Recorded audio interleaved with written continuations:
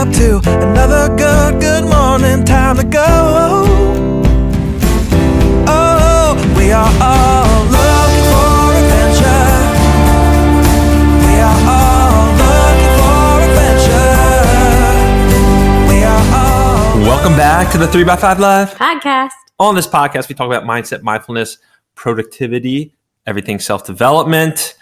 We have recently come home from our hiatus in Florida to cold and gray Pennsylvania. But It was freezing rain on the day of our return. Yes. It's all right. We're thankful and grateful for the past 6 Yes, weeks. for our time there and having a home to come back to. And this week, we're going to talk a little bit about that trip, but really my word of the year, which I think I shared on this podcast in early January, is light. So I want to feel light in my body and my soul, and also light in business, light in my relationships. Going through with almost like an inner peace would be another way to say that feeling of light. Besides just like, hey, am I eating lighter foods? Mm-hmm. So just an overall inner peace of lightness. That was a lot of the word light in there. Yeah, it's all right. I actually had this word of the year a couple of years ago. Yours was different. Mine was different though. It was a different form of the word light, where it was like shining my light and making sure that I bring light. But this is more of like, I feel it's like getting rid of the clutter and like minimizing and just making sure that everything in your world is streamlined so that you feel physically lighter. There we go. We're just going to keep unpacking the word light for the rest of this podcast. So this was really this word or this state of being that I really wanted to hone in on this year has really been challenged in the last 6 weeks. And it shows how having a word of the year can be very powerful, and having this guiding principle, thank you, that I'm striving for. So 2 things happened kind of in our sphere over the last 6 weeks.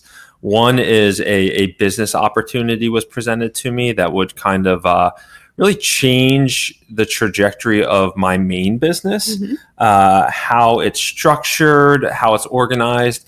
There would be more upside from a dollar standpoint, but there might be more responsibilities and, more structure in my day, I'll say, than I'm used to right now. And, Jesse and I had long discussions about this, like, hey, is this the direction we want to go?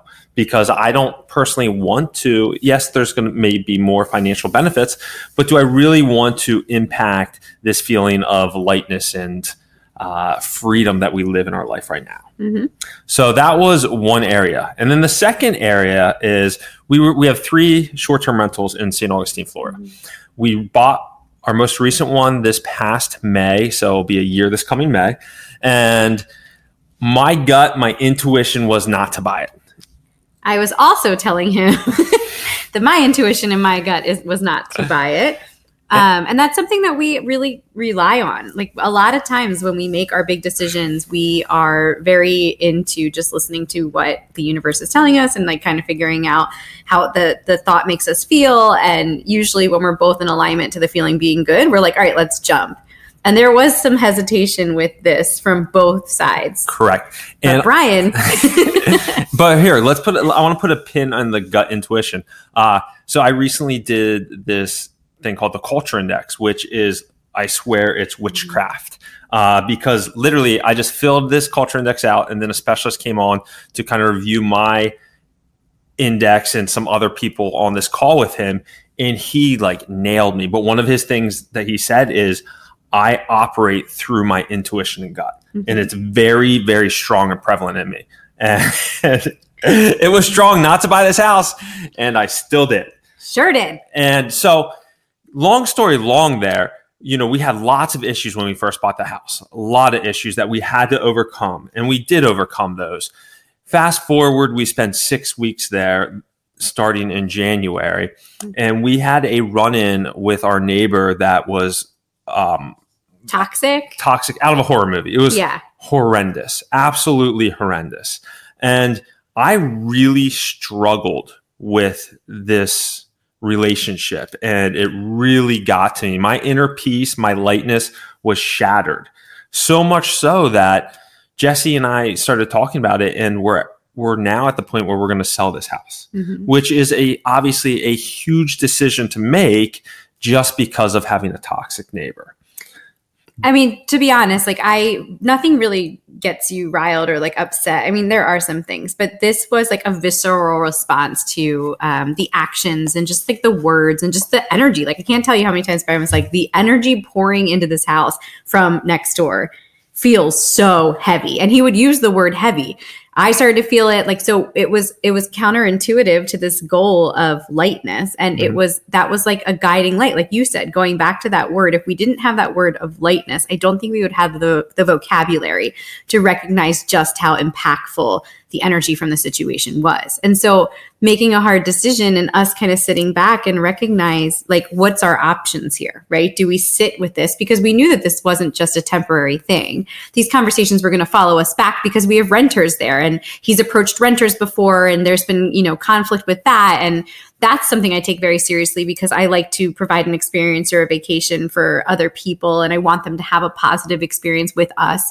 And that's an uncontrollable. I can't control his actions, and that was really tricky for me too.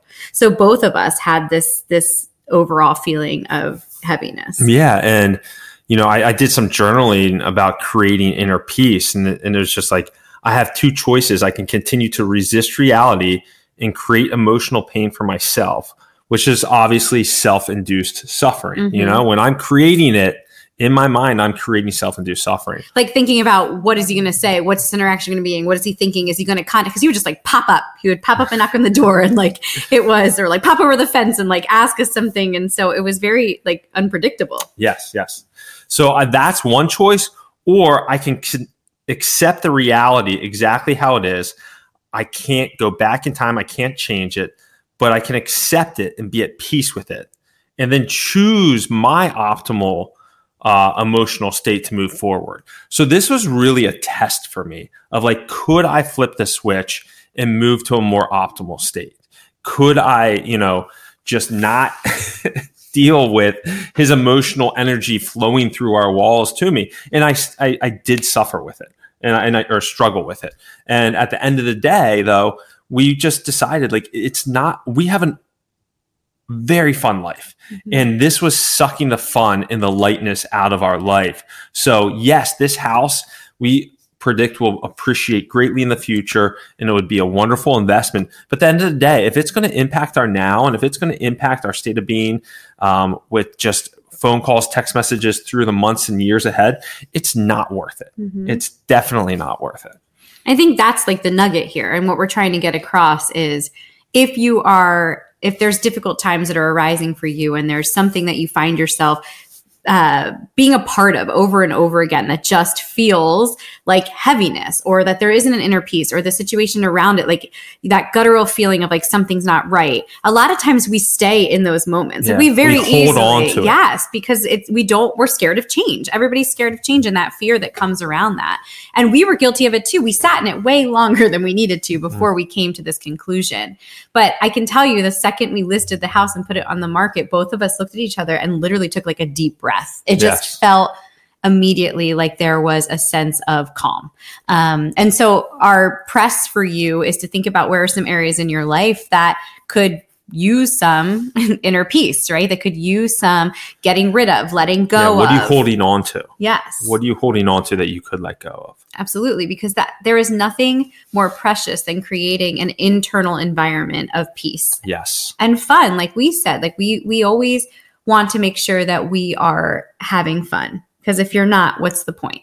Exactly. So this has like been very top of mind for Jesse and I, obviously, over the last 6 weeks, and it's been pressing on our conscious, and it's been challenging our tools. Like, what tools do I have in my tools weren't as good as I thought during this situation. So I had to go out there and do some journaling, do some reading on the topic to work on creating inner peace when I am suffering or somebody from externally is impacting it. And side note, like as he was chewing on all of this, again, the universe will provide. It was so funny how many times, like we both listened to the Calm app to meditate, and the this quote that would pop up for Calm that day was all about creating an internal environment of peace and letting go of stress and like dissecting situations that are causing it. I feel like when you are searching for answers or tools to help support you in like a problem and it's just something that's swirling, if you look for those guttural internal dialogues that present themselves, sometimes the answer is right there. So